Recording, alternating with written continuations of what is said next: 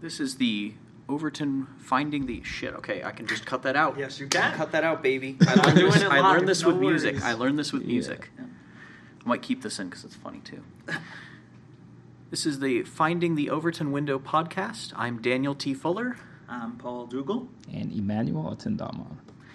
And today we're going to talk about money in all its very colorful shapes and forms all over the world. I think that when people tend to think of the Overton window and what we're trying to encapsulate with the range of acceptable political ideas that we can discuss in society, I think that traditionally economics has played a huge role in that in terms of what is often thought of as left versus right-wing economics or interpretations of economic theory or even opinions on the economic establishment of the time period. I think that most people don't care about that very much. I think that inflation is one place where that hits really hard. People care about that a lot, especially nowadays. But beyond that, I think that there's a lot of findings that show, for instance, that government approval ratings are tied heavily towards performance of the economy, even if it has nothing whatsoever to do with the government in power or Joe the president Byron. in power. Brandon, his name is Brandon. Careful. Oh, this it's funny. Everyone Trump supporters started calling him Brandon from the "Let's Go Brandon" memes, and then the weird niche right-wing rappers on YouTube started doing all their things after the football games, and then left-wingers, far left commies, picked it up because they thought it was funny, because they like making fun of Joe Brandon, and then liberals picked it up because they're like, okay, we're just going to call him Brandon now because everyone calls him Brandon. So I think he's President Brandon. I think that everyone can get behind that. Everyone can have a laugh together. Fair enough. Anyway, yeah, President Brandon's, as the Wall Street Journal likes to claim, extreme, far left. Well, sorry, the editorial pieces, his far left agenda, as Fox News would claim, and others would claim his, standard neoliberal agenda. But we'll get into that. Mm-hmm. So I think that, as I was talking about, there's facets of economics that people tend to care about a lot more than others. And inflation ties into that, and the performance of people's assets tie into that. But the big thing is just personal finance. There's a lot of people online who talk about, personal finance. Good habits are all you need, right? All you need to do is just don't drink, don't go and have fun, eat a small bowl of brown rice and chicken every day, and just do that for a bunch of years, and that's how you stay. That's how you just. Make $100 million. Obviously. Yeah. That's why there's some truth to that. That. There's a lot of personal finance books that I read many, many years ago that all kind of play to that theme, and some of them are really good. For instance, I like the tip of don't have a credit card. I don't have a credit card. Oof. That's now it's partially because I used to just be super at odds with the banking system, but in general, I'm not a huge fan of personal credit. Compared to financing and business credit and that sort of thing. Do you guys have credit cards? I most definitely do, because I was told very young that if I don't get one, I won't be able to buy a house or a car later, and so I was like, I guess I'll get one. However, every single time I make a purchase on it, I basically pay it off almost instantly, so I'm not maximizing my credit score or whatever, but I also don't care because I'm not going in debt, so It works for me. What about you? Well, sadly, I have 3 credit cards. You have 3 credit cards. One of those. That's bad. One of those people. Except for one of them, I don't use it at all. The other 2, I only have about $60 spent on either one. Nice. So interesting. And I actually decided this week, I was like, you know what? I'm just gonna keep it, lock it away somewhere and never even use it again. Because I'm like, well, as to credit, I built up enough credit. I think, I can afford to let it drop a bit. Yeah. I mean, in that case, you should cancel the account and shred the card, because if you just keep it locked up somewhere, that's Yeah, you're waiting liable for to someone- hacking. Yeah. For a whole bunch of stuff. You know what? Yeah. I'll do that because since I'm not using it, if something was spent on it, I probably wouldn't notice. I got a spam email earlier today that says I had paid some sketchy Verizon email account $544 on my Whoa. PayPal account. Oh, yeah? And I they're don't have a like, "Click PayPal here." account with Yeah. this email, so Of course. It's so dumb. The scammers, it's like, I mean... I've watched too many Scam Buster videos. It's funny because, like, for we that. say it's dumb, but People the still reason they fall do this, for it. is because it works. It's scary. It's scary, Oh, right? my- If you think because Jen had one for $8,000. Oh, wow. Whoa. So, 'cause And they- especially with, like, the older generation who isn't as aware of, like, all of this stuff, like, they're Yeah. way more likely to fall for it. Oh, Yeah. don't even get me started on the Nigerian prince emails. Yeah. Who was it way back in the day who there were a bunch of memes about? There was, like, a particular Nigerian prince or something. Oh, I know. Yeah. Oh, I can't remember. I'll look it up. Look up the okay Continue meme this. researcher. Yep. Your That's new title. That's my new title. Yeah, I don't know. Even small scams like that are kind of scary. So we're, as 3 mathematics grad students, like, it's not like we have a lot of money to just throw around. Probably. Now, that's making an assumption that, like, nobody's, like, sitting on a huge amount of inheritance. But even Speak then, for that's yourself. like... that's okay, man, okay. Yeah. But I mean, either way, it's like so I was looking into it earlier, and the national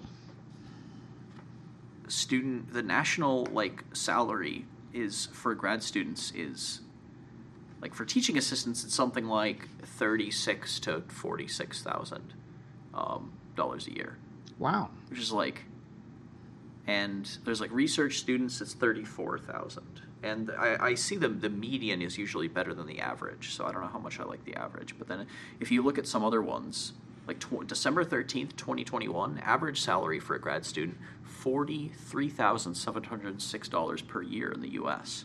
Now, is that including, like, education offsets and stuff and things like that, or is this... Like, I'm is it assuming tuition these included? are including no offsets whatsoever. They're not adjusted for anything at all, and that's really high. Yeah, I So, don't know.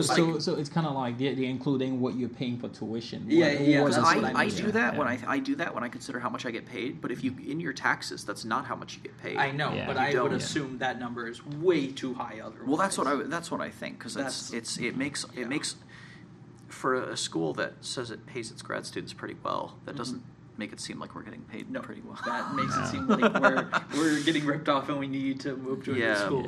I'm curious. So I'm curious about that. Yeah, that's gotta Maybe be a school in including- California, maybe in LA. I don't know. I have no What- clue. The Oh, median. and also it was Joseph Coney 2012. was Oh, the thing I was oh thinking my of. goodness. Okay. Throwback. Coney 2012. That was a lot of good memes. But was- he was not a prince, just a warlord. No, yeah, you are correct. Yes. But I remember because I was in AP Euro. It was the class I was taking that year, and we went to like an after school thing, and they had all those boxes, and they were like, "Hey, if you're good people, you're gonna buy these boxes." And I got the shirt, and I got the bumper sticker, and I got the poster, and then 2 years later, I felt like an idiot. Yes, It was great. I didn't pay any money; my mom did, so Oh. I, get wrecked. But All right. dang, yeah. So personal finance, don't fall for scams or buy Coney 2012 stuff. And that's it. Next topic. And that's it. And that's it. That's all you need. Do you have any personal finance books you've read which you find really interesting? Or that Yeah, I mean, there's like, I'm trying to remember the name of one that I got that I really, really liked. I think it was it something to do with like what your parents won't teach you? It was one of those really generic like That sounds like a self-help personal finance book. books. There's my parents always seem to have trouble like figuring out what to get me for Christmas. So eventually they just started buying me like books on things. So like one year I got books like a parasitology college textbook in the 7th grade. They're just like, you like parasitology, have this book. And I was like, I thought it was awesome. I didn't know what half of it meant, but I thought it was awesome. But then there was one year where I got like a bunch of the finance ones. So I got like the personal investing book or something. They sell it at the student bookstore here. That's like a really common. It's this big orange one. And then the What Your Parents Don't Teach You or whatever. I'll have to find the name at some point. I'll put it on the website. But that book was really, really good. That I thought it was a bunch of really generic tips. It has all the classic ones, such as never eat out ever, which is like, I feel like people in our generation just eat out. Yeah. Oh yeah, no, and especially with how easy it is. Unabashedly, unashamedly. Yeah, no, without a doubt. Yeah, I think that's what people do. And honestly, like it's almost cheaper than eating. Okay, I don't know if I'd say that. I don't. Yeah, but I will say there's like there's a trade-off with like, especially with how quick fast food is nowadays. Like whether how much time you want to spend cooking versus getting food in 10 minutes and not having to worry about that. Yeah, exactly. And washing dishes. I hate washing dishes. Oh my god, it's the worst. I think that, I don't know, it's got to be, there's some function to maximize there, right? Where it's like you make a certain amount of money, then you can justify not spending your time doing that, and it's very easy to do that nowadays. I think my problem with up here is that there's like, in terms of stuff you can order, there's almost no options in terms of like, I would like vegetables. Mm-hmm. I would like vegetables. Oh, no, we have grease. Yeah, we have grease. Would you like grease in this shape or in this shape? Yeah, that's what we got. Yeah, but like, I think cooking, like I lost, let's see, the summer before my first year of grad school, I lost a ton of weight and I spent almost no money. And I had like a rice cooker and I would make like a small bowl of brown rice and I would put in some vegetables on like the steaming platform and then like a few sliced strips of like pork or chicken and it would get steamed. And I would just eat that. And that's like what I ate. I ate that, and then in the mornings I would have like a bowl of like raisin bran or something. And then I was like running a lot. And that was like, I spent like no money that summer. It was awesome. Oh yeah. And I lost a ton of weight. If you're willing to settle for like bare bones basics, I mean, especially as like people who have been into fitness, like I know you also share that passion, like chicken and rice and like broccoli, like it's gonna hit a lot of the macros. It's cheap. It's easy to do if you have the stuff to make it, and if you're okay with the monotony of it, doing that every day works.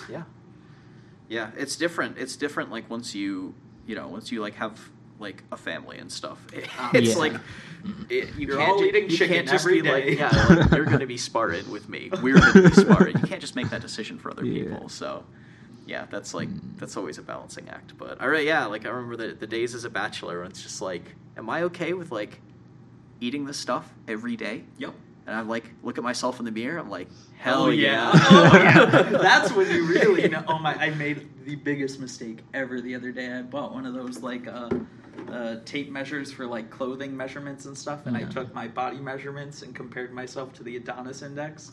And for a long time, and for those who don't know, the Adonis Index is like the index.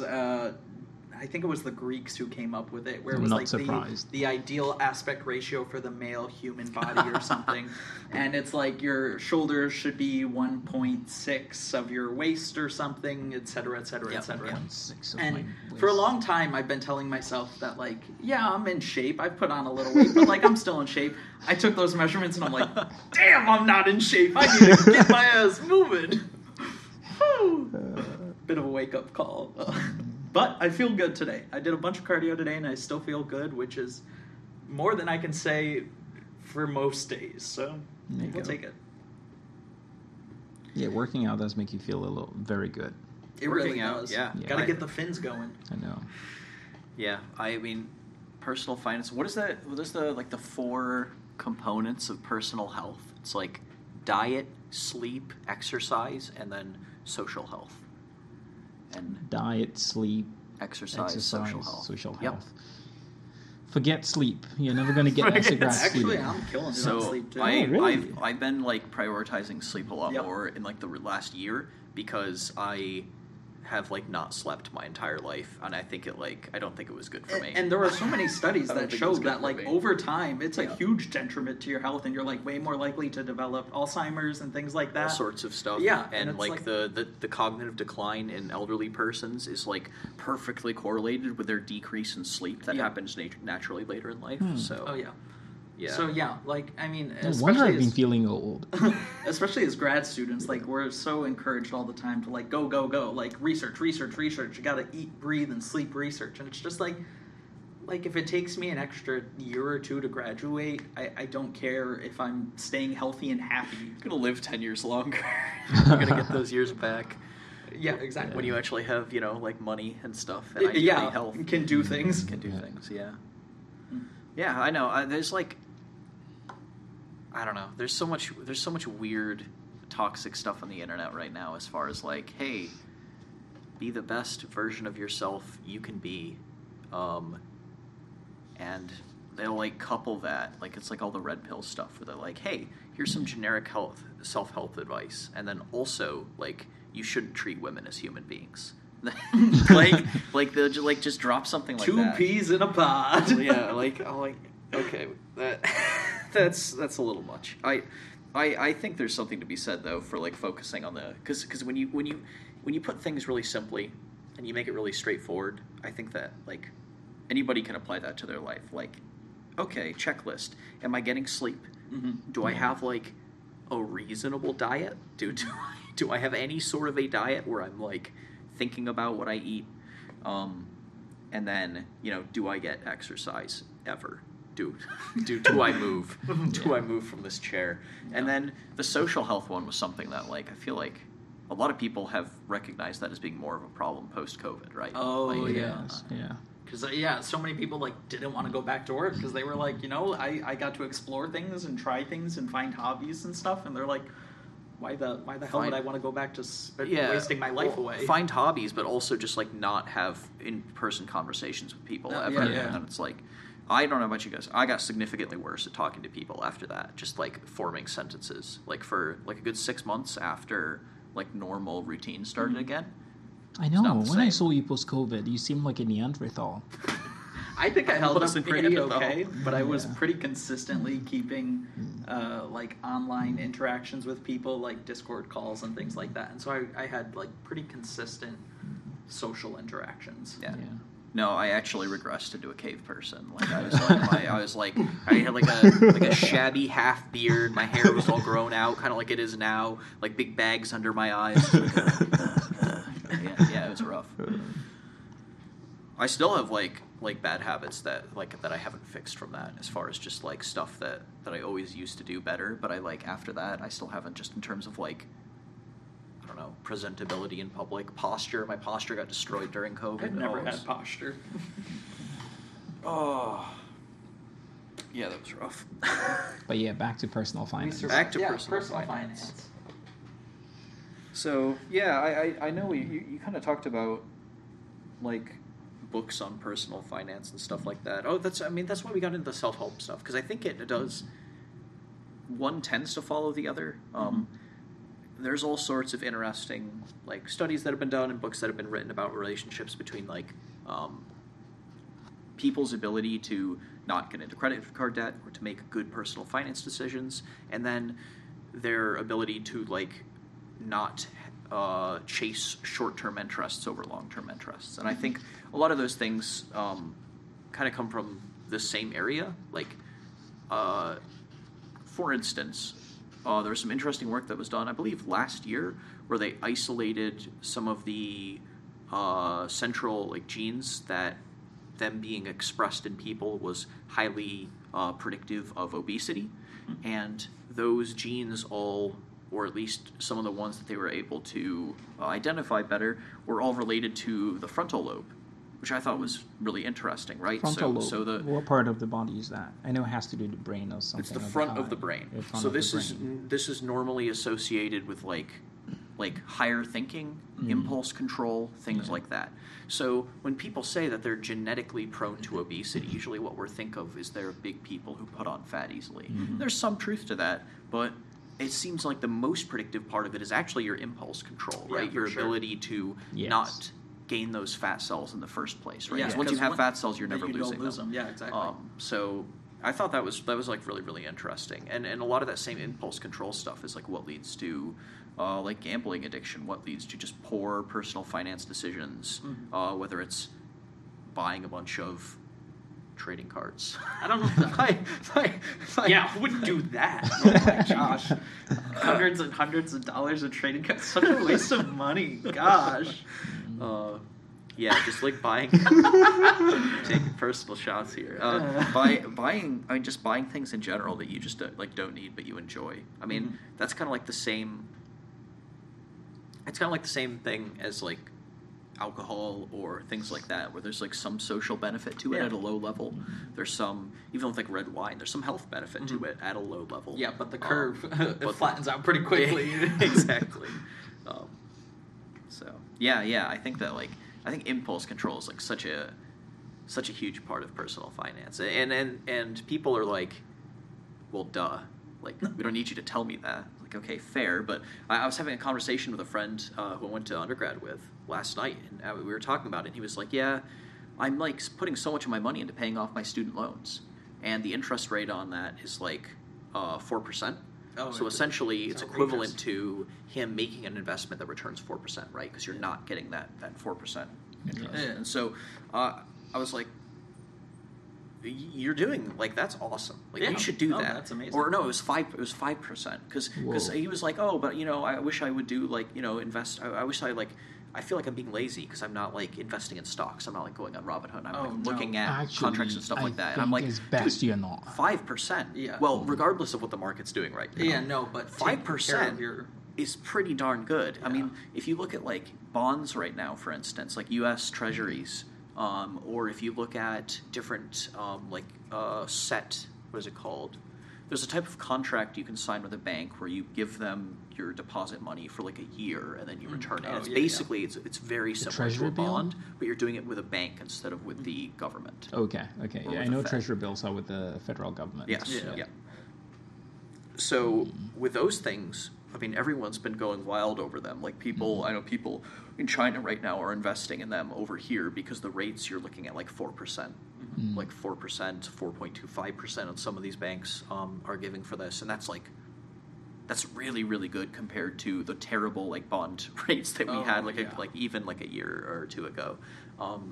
But so unless I was telling him, I'm like, if you're looking for a super, super conservative good investment as like a young person looking for long-term stuff, 5% is really, really good. Yeah, you shouldn't feel lazy about that. No, like 5%. And so paying your student loans is similar to getting like 5% return on some investment. Like I would go for that. Like everyone wants to get a meme stock and get, make 500% over a month or something. Dogecoin, or something like that. But I remember someone told me about investing very early on when I got into trading stocks. Yeah. And at the moment I'm sitting out because the market is just like there's blood in the streets. I'm like, I can't. Well, that's when you get into the I stayed in long Bye, baby. Yeah, exactly. When the market's low, you nom.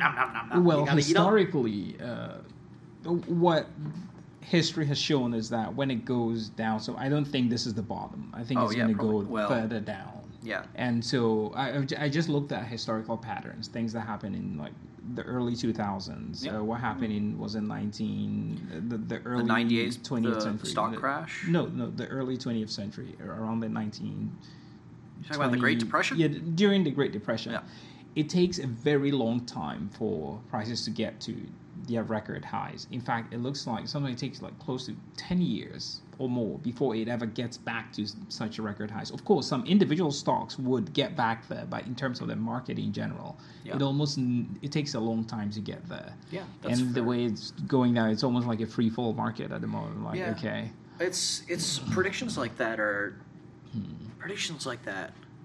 really, really hard. Yes, and if you're listening, I'm not making any predictions. I'm not an economist. I'm not a banker. Yeah. I know very little. Yeah, no. I enjoy economics, but you're not making a hard prediction. But you are saying, hey, this could be like we are not financial advisors, so do not take this is all in Minecraft. I agree that now is probably not the best time to buy stocks. Yeah. I agree with that, which is once again why I buy treasuries. But I think that doesn't mean it's still like it's certainly a better time to buy than it was at the top. True. But, True. Yeah, I don't know. Buy high, sell low. Science. Yeah. On the topic of the Great Depression, actually, that's a good segue. So.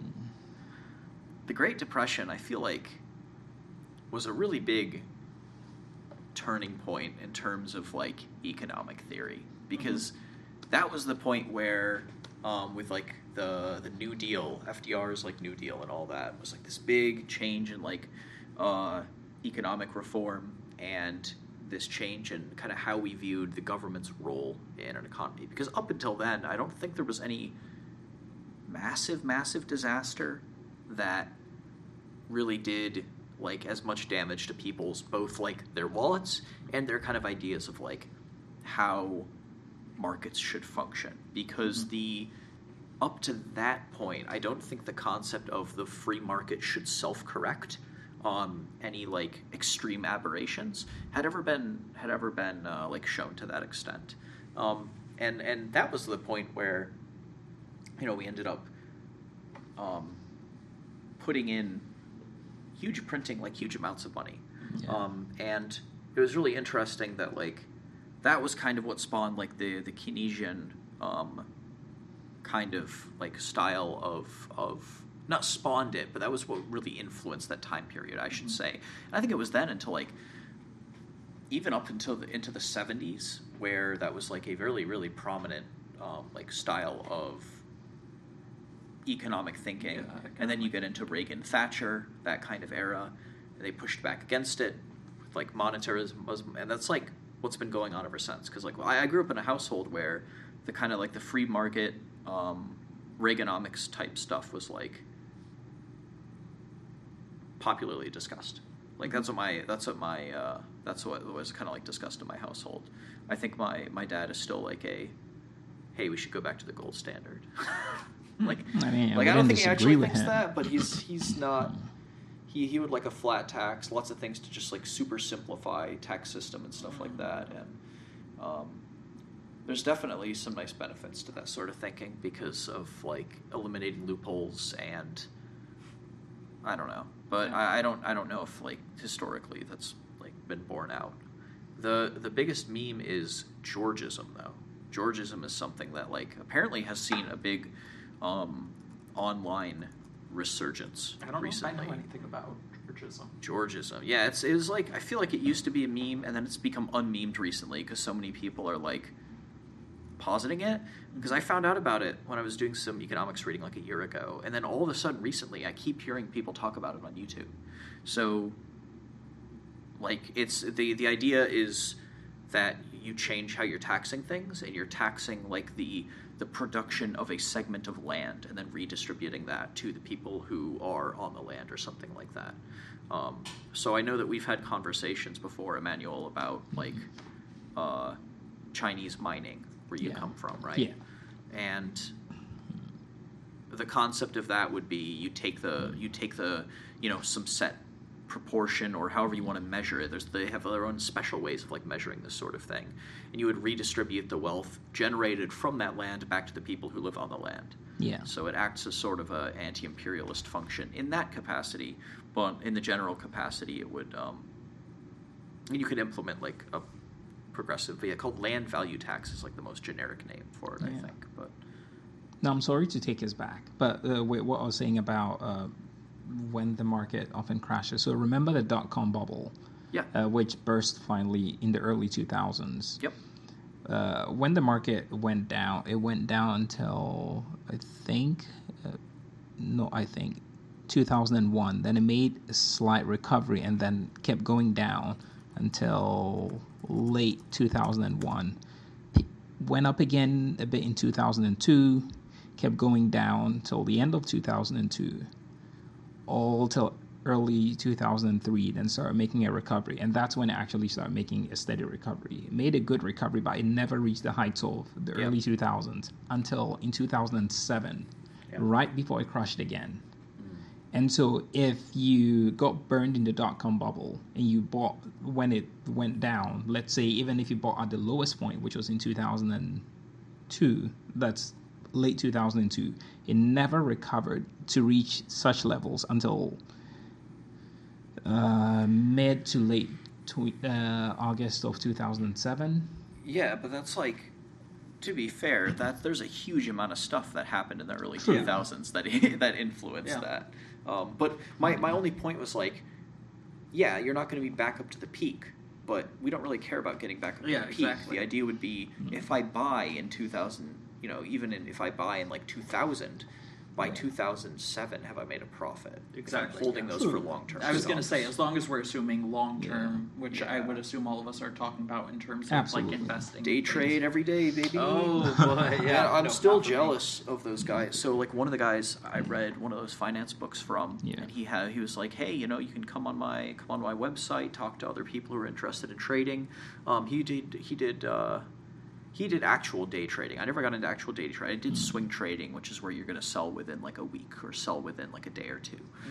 This guy was a legit day trader, and his thing was he lived on the West Coast, so he had to wake up at like really early. like 6. Like he would wake up at like 5 a.m. or 5:30 to prep for market open. I think which would be at like 6:30 for him, or 6 if he had early access, which I don't remember how that all worked because it was like a long time ago. But he would do his research the night before. He would wake up, do a little more research while he's getting ready, and then he would make his trades, and he would work for an hour, maybe 2, and then he would stop. And if he made $1,000, then he would stop. And he would just sell. He would never try and push his profits. He would just make $1,000, then stop.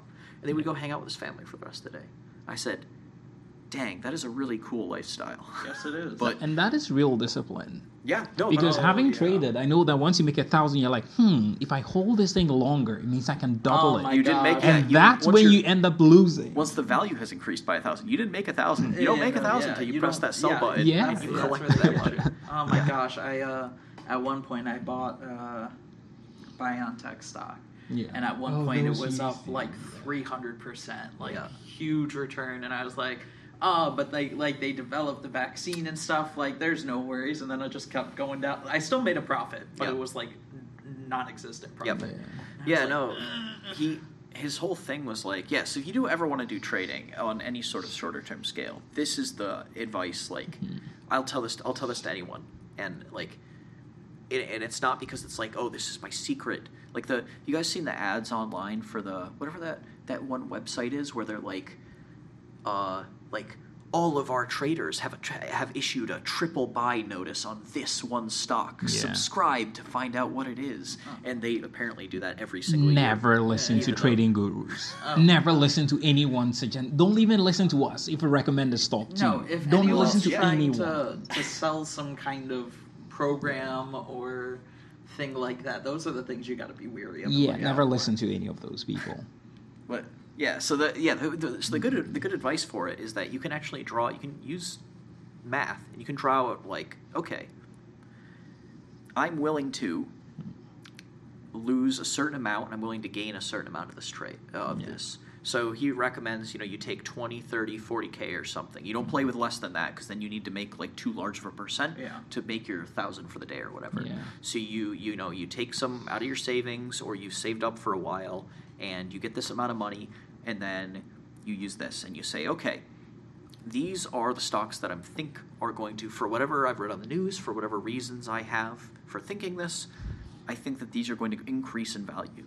I'm going to invest across these stocks. And then I'm going to set automatic buy and sell margins. So if it goes down by a certain amount, I'm not going to say, "Oh, I'm sure it'll go up in the next hour." Right? I'm not gonna play the horse racing game. I'm just gonna pull it, yank it. And if it goes up by an amount such that I make the amount I want to from it, then I'm gonna yank it. And you set those, and that's all you do. And then after a couple hours, you get out because once the market, after the first few hours, there's a lot more like fluctuations. There's a lot more bad traders. There's stuff that like doesn't make as much sense. So trade in the early market hours, trade formulaically, never trade emotionally. Once again, it's like common sense stuff, but that will keep you from losing your bag. Yeah, I don't know. I've just heard I just remember when the whole GameStop fiasco was happening, going on to Wall Street Bets and being exposed to what they call loss porn, where they post like, hey, here, I lost like $2 million. I now have $2,000 left. And the person just like trades, retrades, and just buys high, sells low every single time. Like, oh my God. The guy, there was one guy who, he was 18 years old. Yeah. And he made, I think he made $200,000 Yeah. in trading over a couple years. Mm. But he made it, I think he did options. So he's been trading for a little while. But he was doing like options trading. And he made like an insane amount. I don't know if it was GameStop or some other similar thing. He made like an insane amount of money. And then over the next year, he lost it all. And so it was like people were talking about it in the comments like, hey, man, like you have this really cool experience of having made all that money and lost all that money. And you're so young, you can learn from this experience. Exactly. And then a lot of other people being like, you idiot.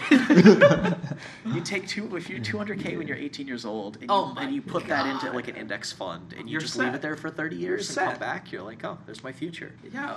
Oh my God. You know, if something's too good to be true, it probably is. Yeah, but the upsides on the trade, one of the big trades where he first lost a lot of his money, he would have had, it was like a $2 million or something upside on his calls. Like he would have been extremely rich, and that was the greed. That's what got to him, right? Like, I don't do stuff like that. So, Paul, have you read any personal finance books? My younger brother got me one at some point that I read a little from. I don't remember what it's called. Actually, let me see if I can. For some reason, I want to say the book's by someone named David something. I could be making that up completely.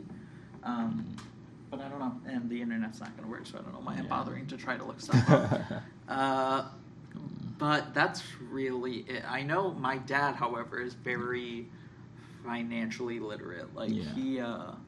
so I have 3 siblings, and, like, he saved up, like, I want to say, like, $20,000 for each of us for school to help pay off like student loans, and like I graduated debt free, so like that's impressive from your my dad. Gosh, yeah, no, he has a bunch of money in the stock market, and like he reads the various Forbes and various other things. Financial, what's the big financial magazine I can't think of right now? Oh boy, Bloomberg. Bloomberg and Kiplinger, something like that. There's like a couple of those side reports, like Barron's is one. I don't know if people think Barron's is actually good. They're owned by News Corp, so it seems like they would be. Personally, I almost always read the Financial Times, Bloomberg. Yep. Yeah, I don't know. I don't know if I read that much, like, explicitly financial news. Like, I would read, like, I always thought that, like, reading the Wall Street Journal or reading some big journal is going to be usually enough. Because you're going to get an idea of, like, what's happening. Like, if there's a war in a country where you're like betting on futures for some precious metal, you should probably dump those futures because it's not going to work. And that's like that. I feel like when you get further down than that, like, oh, here's a merger that's happening or here's something out. But if you get further down than that, it's going to get more and more like unreliable. Like if you're just looking at news and reading tickers and stuff, it's a fun thing. But so speaking of finance books, I don't know if you guys have ever heard Rich Dad Poor Dad. Oh, I have. Heard of it. One of our advisors at one point in time that we share recommended it. Really? Yes.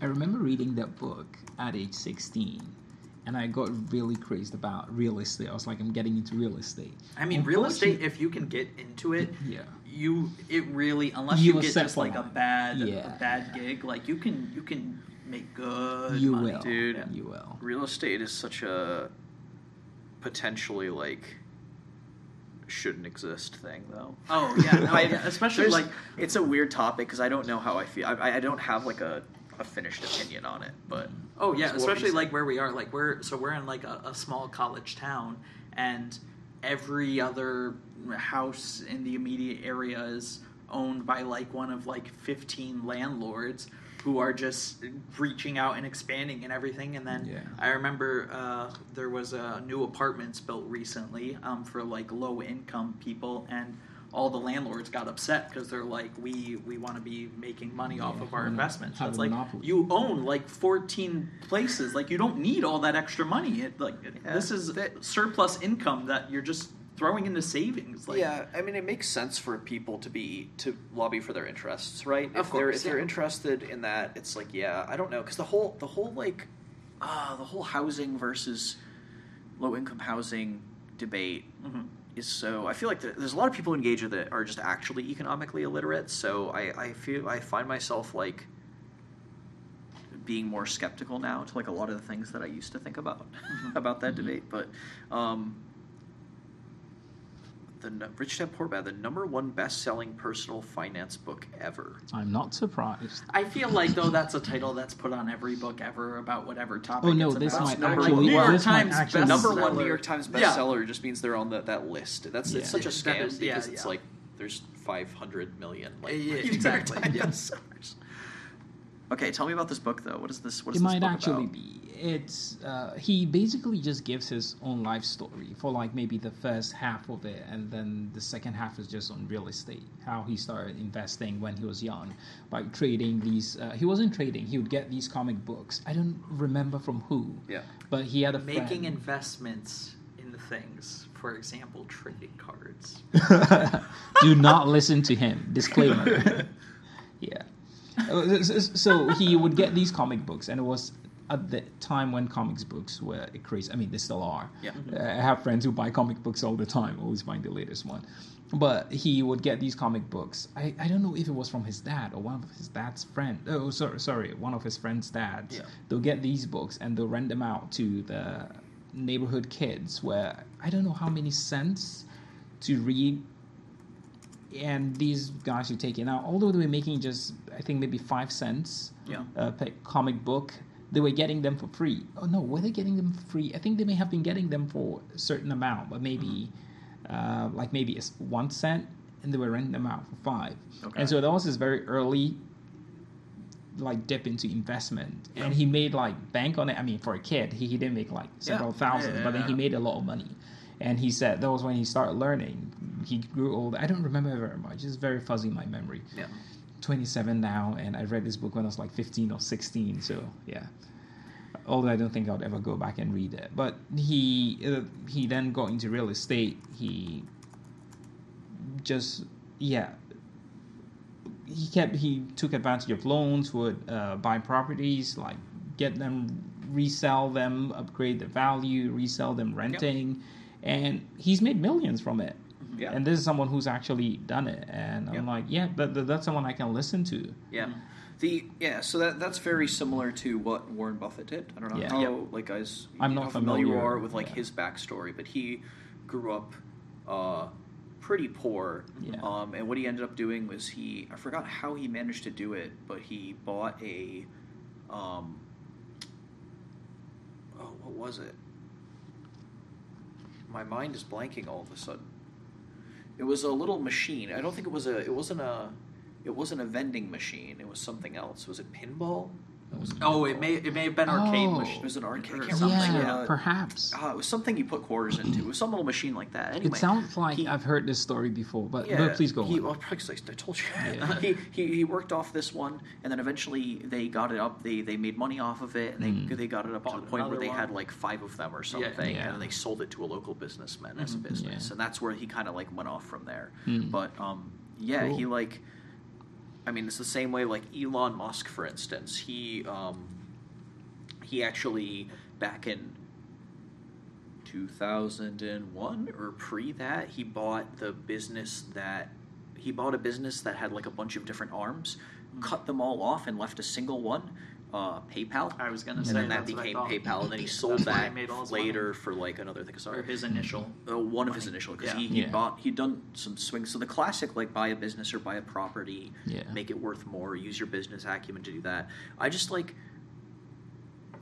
I like the personal finance stuff, and I don't like a lot of that financial advice. And my reason for that is because everyone can't do it. Not just because of lack of opportunity, but because it would destroy the market if everyone was doing that sort of thing. True. It's that sort of stuff, it's useful because it can tell you how to succeed, but it's one of those things where if everyone starts doing that, it no longer works. Oh, exactly. Yes, So one thing yes. I'll go into here is like talking about comic books a second ago.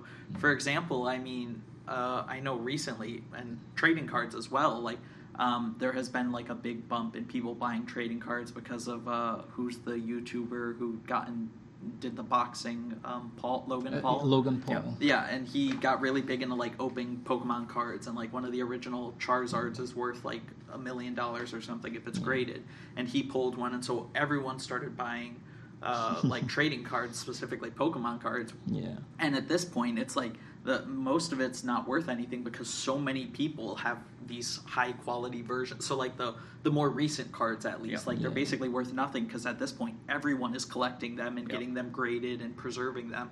Whereas like if you have ones from before, like the early stages, like they're still worth a good amount because it's so hard to get. Exactly. And like comic books, for example, like looking up the price of like first edition, like Superman and Batman, like it's outrageous. It's outrageous how much money it is worth. Like, I'm pretty sure the first Superman hasn't even been sold or something, like the first edition of the first Superman. Like, there has been no recorded, like, price for it because no one has, like, a copy as of to date or something. And it's just like, but once people start to get into it and realize, like, oh, there's a lot of money to be made here. So then you start there's no selling. money to be made.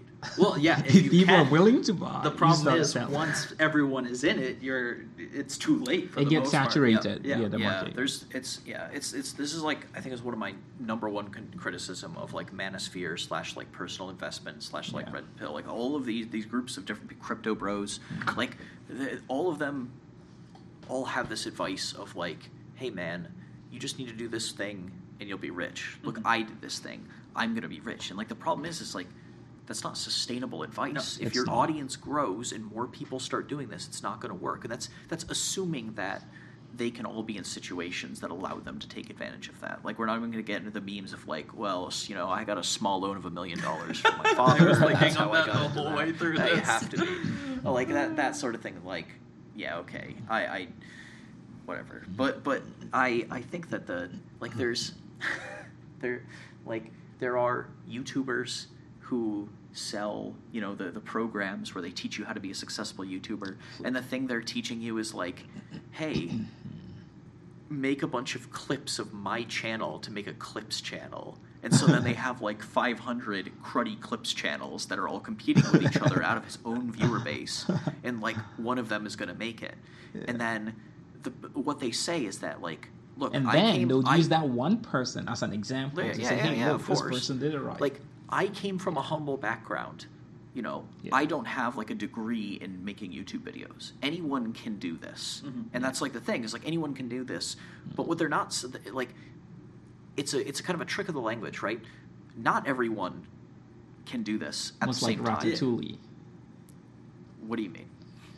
Ratatouille, haven't you watched it? Yeah, yes, what but does that have to do with that? It sounds like when he said, I think the book, oh boy. It's been a long I'm time. so old. It's from a long time. Yeah. Where he says, I think the book says, anyone can be a good cook.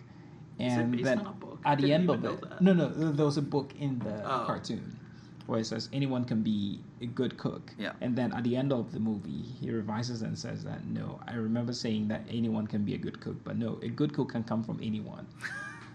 Yeah, no, because like for example, like the streaming market as well. Like streaming, I don't know how long ago it was that it blew up, and like so many people just became bajillionaires out of nowhere playing video games all day. But now every other person under the sun streams, and 90% of that, I think Twitch released their numbers a year or two ago or something, and it was like the top 1% make like almost all of the earnings on stream. The most recent ones they gave were even worse. It's like it's if you have a 50 average viewer stream, you're in like the top 99.9%. Yeah, it's ridiculous. And if you have the top if you have 10 or more viewers, you're in like the top like 90% or something. Like it's actually insane. Like almost everyone on because there's just so many channels that are just people who just like don't get a following, and they stream like once in a while, or they're just like, you know, whatever. Like, and to be fair, like Twitch does a horrible job at like promoting those. Like it's like you always see like the recommended is all the people with like 8 million viewers, but like finding someone who could potentially be interesting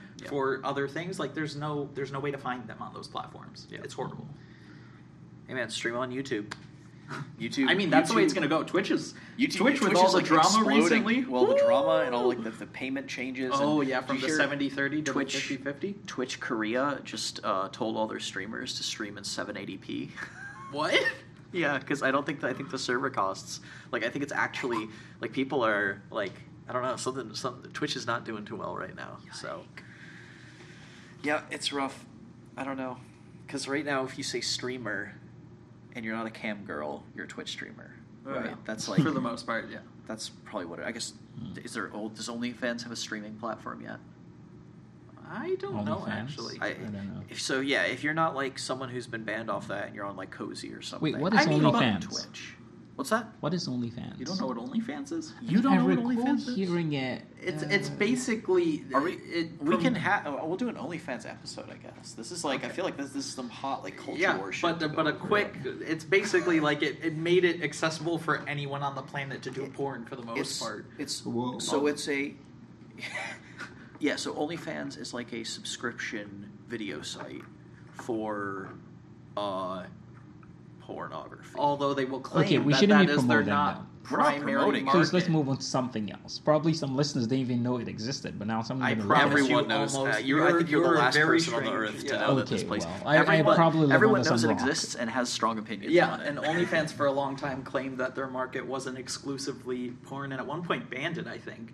They like- banned explicit like sex work stuff, and then the back because payment processors started like leaving them. Yeah, exactly. So then they banned that stuff, and then all the sex workers got mad at them on Twitter and started leaving them, and then they took it back. But it turns out OnlyFans is very similar to Twitch in that it's like the top 1%. 99 or the top like 0.01% make I'm sure almost everything. Yeah, without a doubt. But yeah, that's like a really common thing of like the red pill / black pill communities are like, well, any decently attractive woman could make $1 million on OnlyFans, and that's absolutely not true.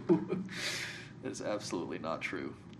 Whether people think it's true or not, I don't know, but the numbers just don't support I'm going that. to start selling feet pics. That's what I'm going to do. Anyway. All right, so, well, I guess we both got asked that question. Emmanuel, where did you learn personal finance from? Did you have any books or something? Like I said, I read Rich Dad Poor Dad first. It was someone who recommended it in I school. thought you said you read that. I'm When I was sorry. in No, high I school. didn't read it, but our So I read advisor that, recommended but- it. Oh, Yeah. and you actually had read it. Okay. Yes. Although the book that I found to be the best is the one that I'm holding here right now, Richest Man in Babylon, by, is that Clayson or Klassen? Klassen? Oh, it George depends where S. he comes Klassen. from. Yeah, I don't yeah, know. it depends on where you come from. Anyway, just in case I'm butchering the name, it's George S. Clayson or Klassen, Clason.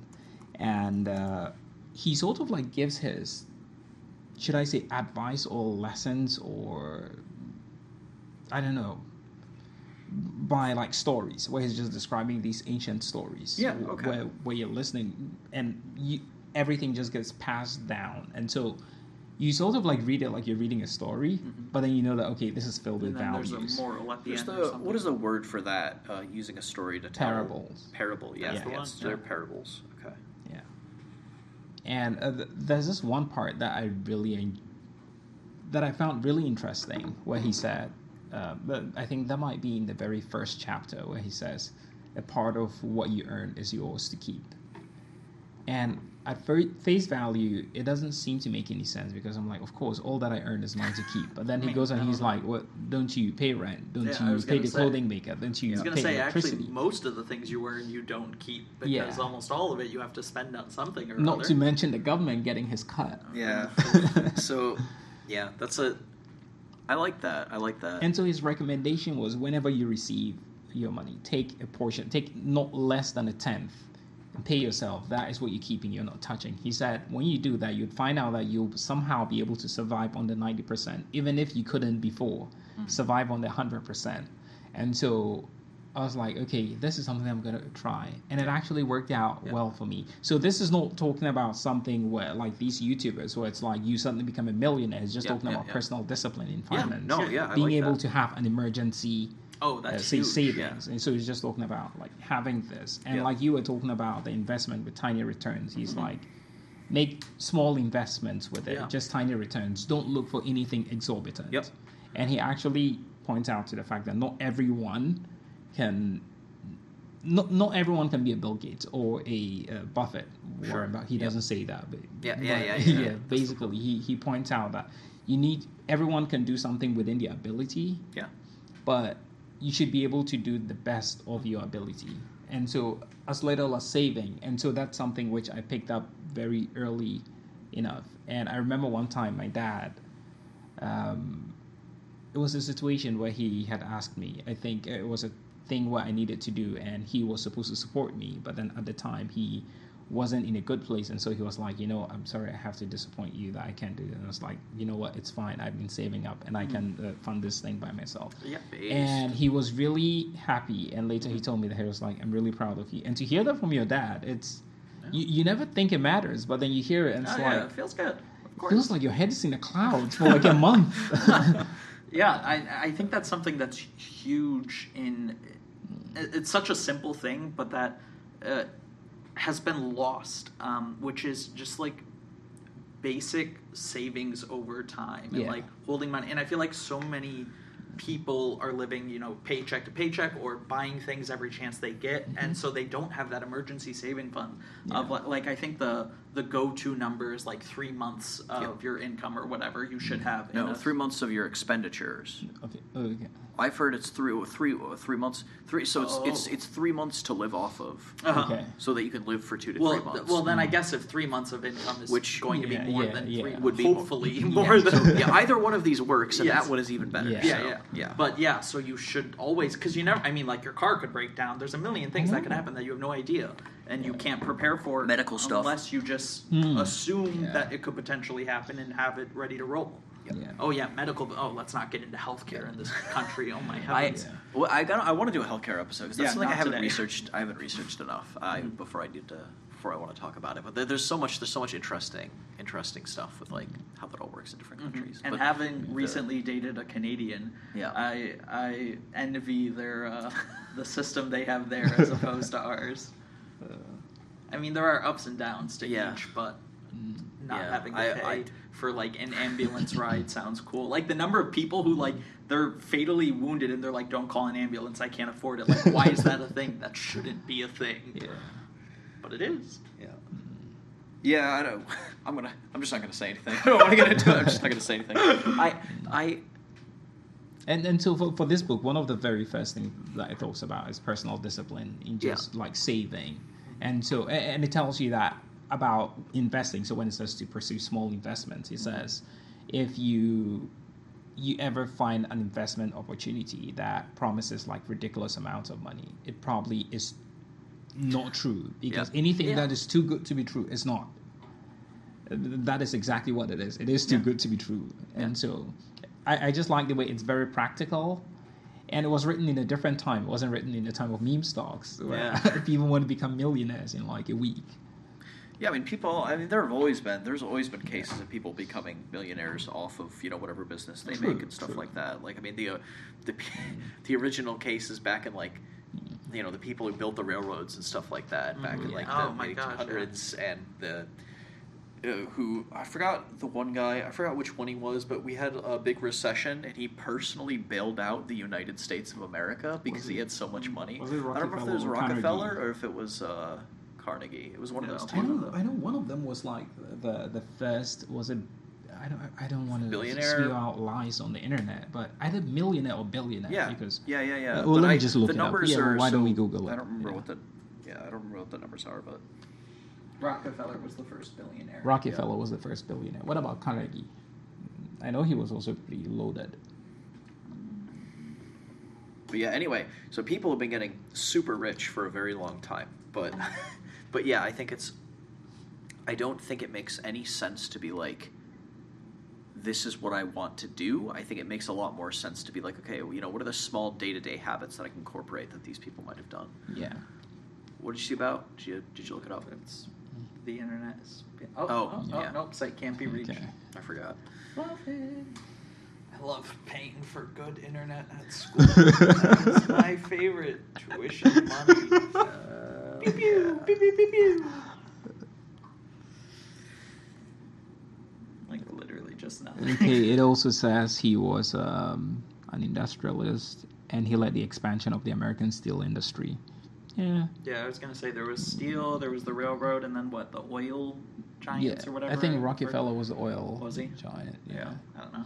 And that's the thing about what you're saying, everyone not being able to do one thing because you saturate the market. Yeah. So I've heard of Rockefeller's story where it says it was at a time when there was the oil rush in the U.S.? I don't know when that was. There was a gold rush, and then there was the big oil. I don't remember. I don't remember anything about the economics of like the oil explosion or whatever. But then there was an oil rush at a time when everyone was like rushing to get land and then get oil wells, and he decided to go the opposite direction. Not opposite completely. He decided to build an oil refinery. So he was buying the oil because everyone was drilling oil. It was cheap. And so he started refining, and eventually he started buying up the other people who were also in the same thing because it became bigger. Oh yeah, this is like the typical example of like, what is it? Something integration, horizontal versus vertical integration or whatever the heck. Yeah. And so soon he became like the number one, like the only one refining. Yeah. Yeah. Everyone was just too small to compete with him. So you either sell to him or he would just eat you up. Monopolies. Yeah. Classic. Yeah, I was going to say I forgot about Ford. Ford. Because I'm pretty sure the assembly line. What was his name? Henry Ford or John Ford? Yeah, it was Henry Ford and Jamie president. Dodge. Okay. I think was his name Jamie? I don't know Dodge. I have no clue. Because all I remember was the story I learned about. Because like I've always disliked American cars. My family's always driven Japanese cars. Oh so yeah, American because cars they're suck. just way more. I do efficient, think that Chargers look sick. Oh, without a doubt, they look so cool. Or but like Camaros too. Yeah, yeah. But they just kind of suck. Yeah, to be honest. So I'm a Civic Type R type of guy. Like I don't know, but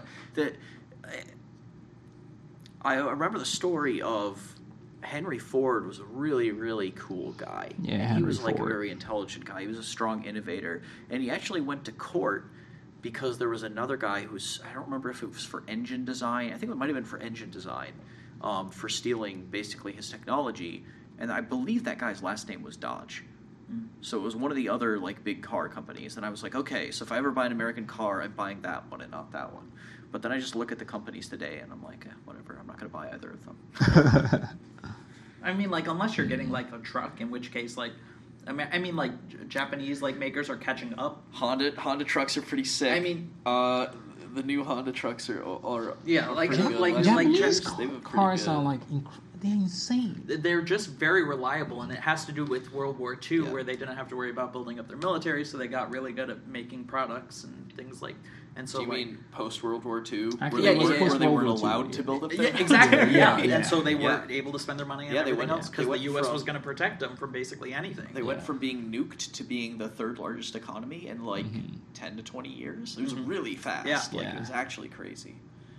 I saw actually like a video on that recently. I think there's like 5 reasons that they gave, and that was one of the big ones. Was like the literally no military spending. Yeah. Well, that guy who got assassinated was like a big part of trying to bring that back, though.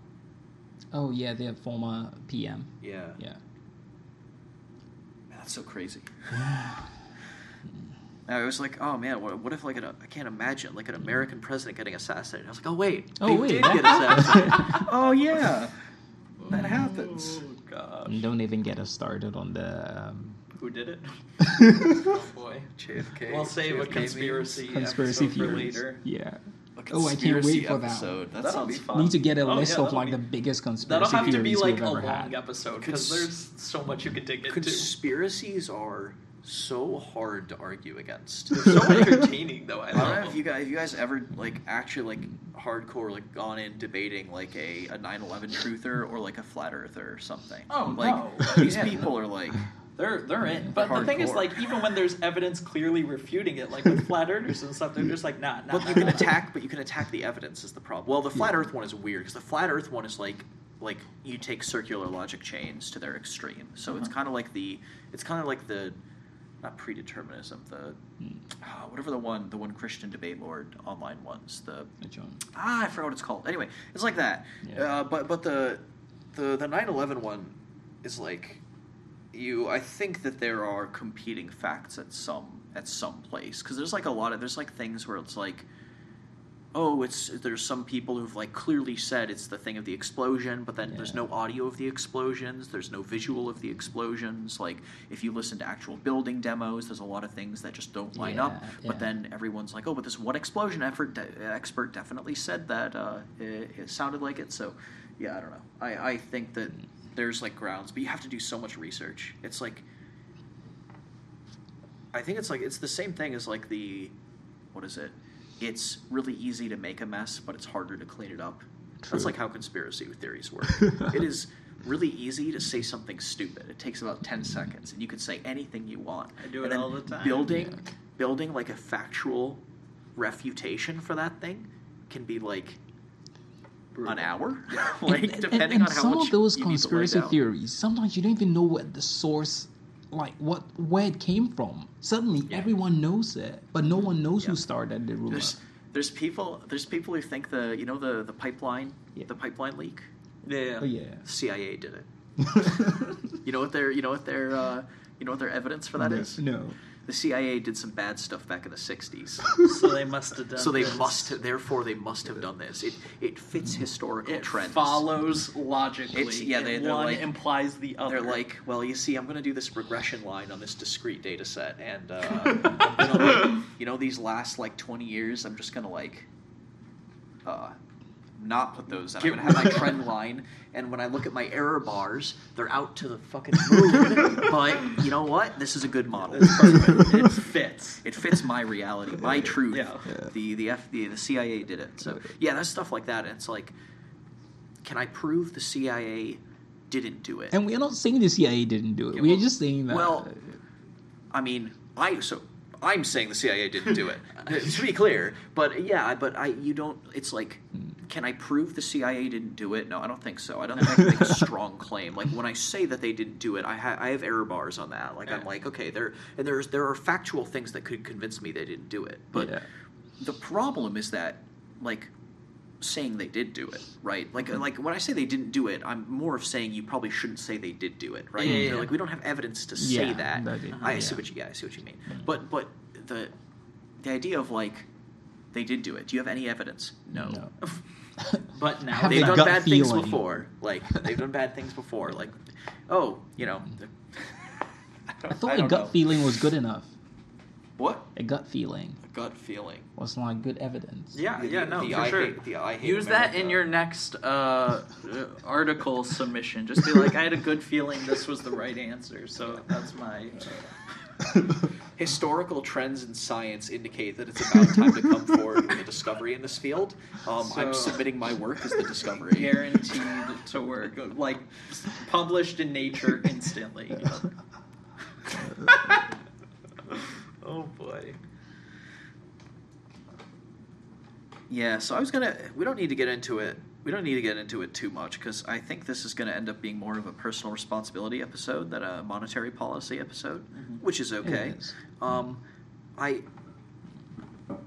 do you guys feel about, like, how much do you know about inflation? I know it is bad. Inflation bad. I know at one point, what was it? I think Germany, they had to have wheelbarrows. The classic, the wheelbarrows to pay for bread. Yeah. I don't know. I have taken a few. I mean, I have a. And did it also happen in Venezuela? Venezuela is like not wheelbarrows, but yes, really they did in bad fact. inflation. They did in fact have World of Warcraft coins worth more than their it was really physical bad. money. I mean, I've taken I have a degree in music business and I have a minor in business admin. So like I've taken a few classes, but like nothing outside of basic level knowledge, I would say. Well, that probably makes you as well or better equipped than the average American who I would say certainly so, cares about inflation. So, yeah, I think that I know that my parents are really worried about inflation right now because they're coming up on retirement. And the concept of like we've spent our whole lives saving for this money and it's worth 10% less now. Yeah. Just this 1 year. Yeah. Like that's pretty terrifying. Understandably, like that's pretty terrifying, right? Yeah. Like the idea that like I'm going to play by the rules. Yeah. I'm going to figure this out. And I'm going to be responsible. I'm going to set things aside. And then that's just not worth it. Yes. And then suddenly the rules change. Hurt. Yeah, the rules change, And exactly. That's something my dad I know is specifically pissed about with like student loans being forgiven. He's like, I spent all this time saving up money for my kids to be able to pay for school. My parents the same. And they're like, and he's like, and all these other people who went to school for worthless degrees and partied the whole time, and it's like, and now they're getting it all paid off, and it's like. My same friend who's paying off his student loans, by the way, he had like $80K in student loans or something. Oh, and that's some people have like way worse. Some people have like 200, 300,000. It's ridiculous. I was like, I didn't take out that much. He told me how much. I'm like, but he went right out of undergrad to work at an engineering firm as a mechie. So he's probably making enough. What's that? He's probably making enough. Oh, absolutely. He's got it mostly paid off already. But even with just the interest rate on the first few years, like it adds up quick. If you're not taking care of it right off the rip. Yeah. So I don't know it. So I've always had like conflicting stances of like, hey. So the whole like the Chomsky point of view is like just on like a very fundamental level, should we be paying for college for people in our nation? And I think the answer to that is like probably. Like I think some sort of European model where there's at least more funds going into paying tuition for like universities. I don't know. That's a very vague statement. I know, and there's problems with it, obviously. But I think it just makes sense. There's the one problem. The reason why student loan stuff has like always been like a big battleground and like a big debate is because it really doesn't seem like it benefits people who monetary policy should ideally be benefiting. Right? It tends to benefit the middle class and the well-educated. And like the number one predictor of you having a higher salary is like a college degree. Like college degrees, like even if you're like people talk about like, oh, like it's everyone with like a, like a gender studies degree or whatever. But like in a lot of cases, like the majority of degrees are increasing your earnings by a large amount. Even just like general education degrees are like going to do something to increase your your expected earnings. And so like you're giving the people that have probably the strongest like increase in income according to from their life decisions, and then those are the people you're helping. And there's a lot of cases where there's like, I know some of the worst ones that I've read about are like dentists who are like $4 million in debt after school because of how ridiculously expensive their schooling is, and they're never going to pay it off for the rest of their life. $10K doesn't help them. But exactly. People like me or my engineering friends and stuff like that, we don't need it. We're going to be fine. We don't need that. So I think it seemed like it's probably a good political move. I think that a lot of like leftists and generic like Democrat supporters like it more than Republicans dislike it. So it probably was a good political move, and I think that's why they made it. I don't think it makes a lot of sense in terms of like this is how we want to help poor people, because like the really disadvantaged people aren't going a lot to college. of the very poor people don't go to college. Yeah, exactly.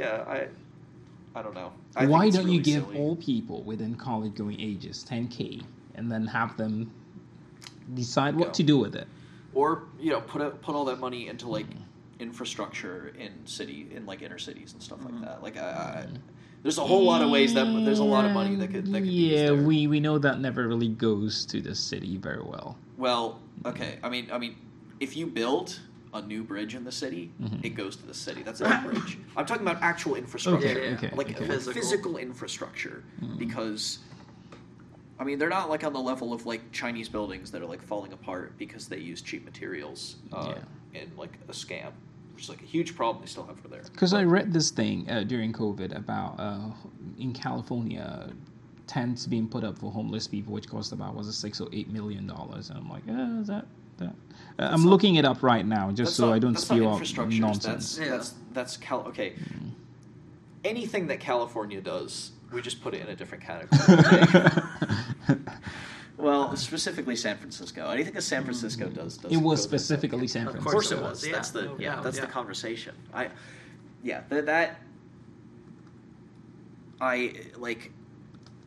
It's such a brutal situation. Like I feel bad for all the native inhabitants of San Francisco who just got priced out of their neighborhoods vigorously by the influx of all the tech companies. Yeah. So there's okay. Let's see. This is CBS News. So San Francisco pays $16 million to house homeless in tents. Yeah. $16 million to set up tents to house them. Yeah. I don't need an economics degree to know that. So, yeah, I mean, once again, I could put up 1,000 tents for less than $1 million. So that's not infrastructure. To be clear, a huge issue. And to be clear, that's not. Yeah, I'm probably more left on like the homelessness issue than I am on like any other area, which is why I was kind of talking about like the housing stuff earlier, because I do think that eventually we're going to be in a place where we're sufficiently advanced, at least in America, that we can take care of basic necessities, which is like food, water, shelter. I think we should get to that point. I don't know if we ever will. Yeah, I don't know if we will, and it might turn out that that's not, like, we shouldn't. That without, like, some very necessary fires lit under our butts, we all go crazy and eat each other. Oh, yeah. Like, in some of those studies where they made rat utopias, and then the rats all, like, start eating each other and killing each other if they get it even to, like, there's some ratio to the total carrying capacity, where if they put them too densely packed in, they start going insane. Even if there's plenty of food, plenty of water, plenty of everything. So, like, I think there's some weird, like, obviously it's rats, it's not people, but, like, I'm not convinced that the dystopian things wouldn't come true. All the dystopian novels wouldn't come true if, like, everyone's needs were being met. But I think at some fundamental level, like, providing housing for people who've, like, I don't know. It's clearly like the problem needs to be addressed at the source, not at like anything we do that's at the level when someone's already homeless and like mentally ill and on drugs. Yeah, it's too late. Yeah. So I don't have a good solution. I'm gonna leave that for smarter people than me, like public policy people. They can deal with that problem. But I think, like... Well, I think you must be a bit more clear when you say smarter people, like public policy people. Let's not assume like that which they are. One? Because the decisions they've been making do not give me any confidence. Hey, man, I'm trying to be humble. I think it's a really hard problem. Oh, That's yeah, all I'm for trying sure. to say. It's insanely hard. You can say that, just say or. Policy making people, I mean, like, or even, smart like, people. like you look at like the U.S. compared to like, you know, like third world countries and stuff, and it's like even like homeless people in the U.S. like have it amazing compared to other places in the world. It depends. Obviously, but I'm saying because I mean, because we do have like if you look at like the the less than like the 0.5% or whatever that's in extreme poverty right now, which is still like 10% of China's population is in extreme poverty. So like. I still think that 0.5% is probably doing as shitty as China's 10% is doing. Like, I don't probably. like. Are the 10%? Are you considering the illegal citizens in China, the people who were born as the second kid during the time they had like a one-child policy, where they are not legally citizens, although they are citizens of China? I have no idea what percentage of the population that is, so I precisely don't know. Because we have no data on them, and I'm like, that's just cruel. Yeah, I agree, but I don't know. I have no. And the populations that you're keeping in concentration camps, are we considering those? I can ask my wife about that, but obviously, Chinese citizens know less than a lot of people know about a lot of those situations. So I have no idea. No, I would love to do. There's some really interesting takes on like Chinese. Like a lot of them are just commie apologists, but there are some interesting things to talk about as far as like what does China's government do that is good. And what does it do that is bad? Because there's like a lot of people on the right who like support them. Like they've recently come out. They've done things like banning a lot of video games or banning playing video games past a certain time. For kids especially. They've done things like ban like a lot of like highly sexualized stuff. They basically have pornography bans. There's like a whole lot of stuff like that like of like cultural control that you can't really see in liberal societies that aren't Britain. Because Britain is so messed up. But so and like there's a lot of people who like think that's good. And there are measurable material benefits to doing that sort of thing. I will stand by that till the day I die. I think that there are measurable material benefits. I don't think they're good. I don't want to live in a country that does that sort of thing. But like there are benefits to doing sure. to Absolutely. having like a tight rein on cultural control to a certain point. So I don't know. There's like a lot of stuff like that with their economy, especially. I say that right now as it's like actually exploding. And there's all those rumors going around that Jinping is under house arrest or something. Because I don't know if it's cleared up. I'll have to check. But he hadn't been seen for a while. Really? Yeah, he hadn't been seen for a while, and then there was troop movement in the capital area. So people are all like speculating online, but there's no actual news about it from what I know. So I have no idea. But Well, I didn't even know about this. What? Haven't heard it. Yeah. I mean, you also hadn't heard of OnlyFans. So I'm up to date you are on current events. The last time I checked, Biden had just won the presidency. Is he still president? Is he still president? I mean, No, some people would Brandon's debate whether president. some people would debate that too. But yeah. Oh boy. Last I remember, he was very eloquent and could complete his sentences. Oh gosh. 20 years ago. I was gonna say that must have been. I don't know. I mean, even like 10. I feel like Biden's always been known as the guy who says some stupid stuff. Like that. That's actually. Even when I was a kid, like that's what I knew Joe Biden for. He was like, he was saying stupid Obama stuff. adjacent, is And what then- he was. Yeah, that's why he ended up. But he would say like flippant, stupid stuff. Yeah. And then I remember when he destroyed Paul Ryan in the vice president debate that nobody expected him to. Mm-hmm. I don't know if you guys like No. remember that. No. He debated Paul Ryan when Paul Ryan was running as. Was Paul Ryan running as VP? I forgot Paul Ryan ran as VP under. Was that the Mormon guy? I think it was 2012. Yeah, it was 2012 because I think 2008 was the guy who's dead now. Yes, The that guy's one. dead? That McCain, single guy. John who- McCain. Oh, Oh, gotcha. yeah. McCain, I think McCain was 2008 and 2012 was. Yeah, it was because there was the epic rap battle of history about it when I was in high school. Yes, McCain ran against Obama.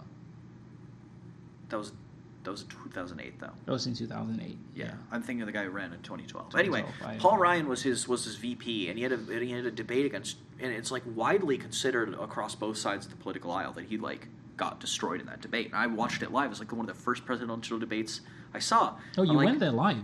Yeah. No, I wasn't there live. Okay, I but saw it watched live. it, yeah. Which these days nobody sees anything live, Yeah. so it's like I think it means something. But I remember my parents telling me like Joe Biden only says stupid things. He's just this old guy who says stupid things. He kind of like demolished this guy in the debate, and I was like, and they were kind of quiet after that. I was like, wow, like interesting. And now he's president of the United States. I can't imagine if I went back in like to 2012 and they're like, oh yeah, that guy's going to be president. And apparently no one else can believe it either. But Yeah. hey man, have you seen the Dark Brandon memes? I know not. Yeah, he like there's this speech. Everyone was criticizing him for being a fascist or whatever. Like he had a speech and he said some like strong things like we're gonna do this or we're gonna do that. And he made some strong statements. Then everyone was like, it's the era of Dark Brandon. So they started making the memes of him and like with like the lasers coming out of his eyes and it's like Oh, no. yeah, it was like a big thing for a while. It was so funny. Yeah, I don't know. I don't know how much like I think that well, he found the Dark Brandon memes. Malarkey will not go unchecked, Jack.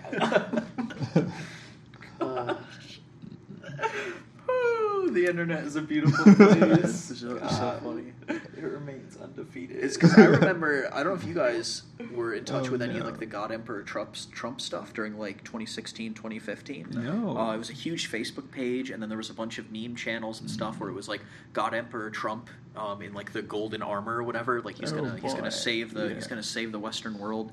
And then you had behind him, it's like Putin. It's like God Emperor Putin was like people don't understand like why is there this thing where it's like you have the communists, like you have the tankies at least, like the Soviet apologists backing Putin right now, and then you have like right-winging people backing Putin right now. But that's like because back then they were considered like the pillars of like Western society were like the strong say no to terrorist guys like Trump and Putin. So that was like a thing. And then I feel like Dark Brandon is like the more wholesome like current alternative to God Emperor Trump, where he's just says Jack and malarkey a bunch, and now there's like an evil version of him who's saying mean things to people. But anyway, where I was going with that is like I don't know how much like current inflation can be attributed to Biden, Oh, we kind of mentioned it earlier. Like when market goes good, everyone's like, "See, my president is good," and when markets are bad, they're like, "See, the president you voted for, bad." But like, how much of this is Biden's fault? So much of it is due to like supply chain stuff, due to COVID, due to everything that's happened since then. And yeah, there was like a lot of stimulus, and that like I believe the consensus on that is that it was like positive in terms of helping people. Once again, like from my privileged monetary standpoint as a grad student, getting paid almost nothing, I still don't think I noticed that. But that's because getting paid almost nothing is still better than not getting paid at all, which is like a huge amount of people during COVID. So I don't know. I can't say one way or another, but I feel like everyone wants to say that he takes no responsibility for it, and he takes full responsibility for it. I don't know. Inflation's bad, though. We agree on that. Yes. I think we came to that enlightened conclusion. Inflation, no bueno. So what you say about inflation is kind of like, so the Roman Empire experienced inflation like, a number of different times during its reign. Should I say its reign? Yeah. No, I mean, if I'm talking about the reign, then talking about of a particular It's good king. enough. We understand. Yeah, but Words. The time of the Roman Empire. during the time of the Roman Empire, and what they would do is, to fund their many campaigns and wars, they would take the coins that are in existence, melt them down, add another metal to it, which was of less value, and then recast it. Okay. So if you had, say, 10, let's say, copper coins. Yeah. Now it's an alloy with copper in it. Say you end up with brass now instead of your original copper. Yeah. It's kind of like, it's not the same. It's of less value. And I remember is brass copper and tin or copper and zinc? I think it's zinc. I think it's zinc. Okay, yeah, it should be. Yeah, I should know this from my RuneScape days. Yeah. Oh god. And so they'll do things like this, and so you get back your 10 coins, but then your 10 coins no longer have the same value. And now because there's more coins in the system, more coins for the government to spend, prices go up. You have the same amount of money technically, but you can buy less. And so I feel like inflation is robbing the people because it's almost like taxing them twice. Well, that's the monetarists, like the Milton Friedman economics that kind of like first pushed back against Keynes and his like way of thinking about it was like, if you control inflation, the market should solve itself out. And then his big pushback against like the Great Depression was like, well, there was too much stimulus. If we had just let things go, they would have solved it out, but you actually made things worse. And we should have bailed out banks earlier and stuff like that. There's all these like talking points around that. But yeah, I think that, I mean, I know that's why like people who've saved up their whole lives, that's why because they feel like they're getting robbed, right? You are That's explicitly getting are. robbed of value. But for doing something that you're encouraged to do, which is save money. Yeah, there's a big argument, like the original arguments, which are no longer really hold up for inflation, is that if there is at least some degree of inflation, that means you're also going to have good employment. If your inflation is too low, then you're going to have too much unemployment. But there's like stuff around that, and I don't think those models really hold up anymore. They like to some degree, but the whole idea of like there is inflation, and one political party wants high inflation, and one political party wants low inflation, and that's my like how I interact with economics. I think that's kind of nonsensical because I think that like people don't look at like, okay, if there's another side to this, right? Like inflation's clearly bad. Is the badness that's coming from inflation worth whatever net gain we're getting from the actions that are causing inflation? Yeah. Because so much of the inflation that's happening right now is due to like extra what do you call that? Like stimulus? factors outside of our control. Well, there's a lot of stimulus, but then there's also other factors. What about so it's the like extra hard money to figure printing? out what? The extra money printing. Well, that's what I'm saying. That's where a lot of the inflation is coming from, but a lot of it is also coming from factors directly from the economy, right? True. Like, so it's hard or from what is that? Oh, it's coming directly from. Jeez, I've just lost my head. External I'm factors. tired. Yeah, well, it's external factors out of the control of the government. So, I just trying to remember that.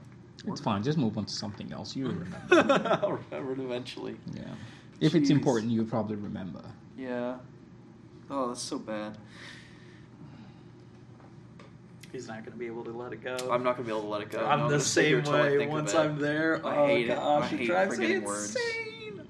Oh, the number of times it happens to me too, and I'll just like the next like 20 minutes are just like, what was I going to say? What was I thinking about?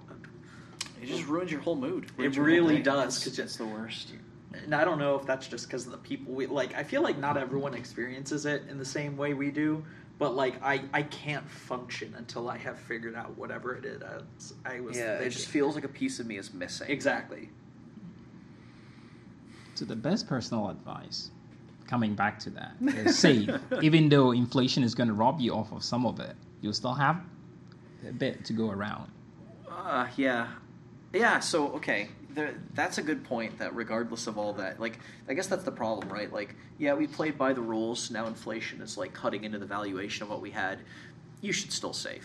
I think that anyone using any sort of, like, current economic stuff as, like, a justification for why they're going to keep spending all their money, like, man, the amount of, like, rich Twitch streamers who are paycheck to paycheck and have to, like, lock their credit cards in their freezer because they keep using them, like...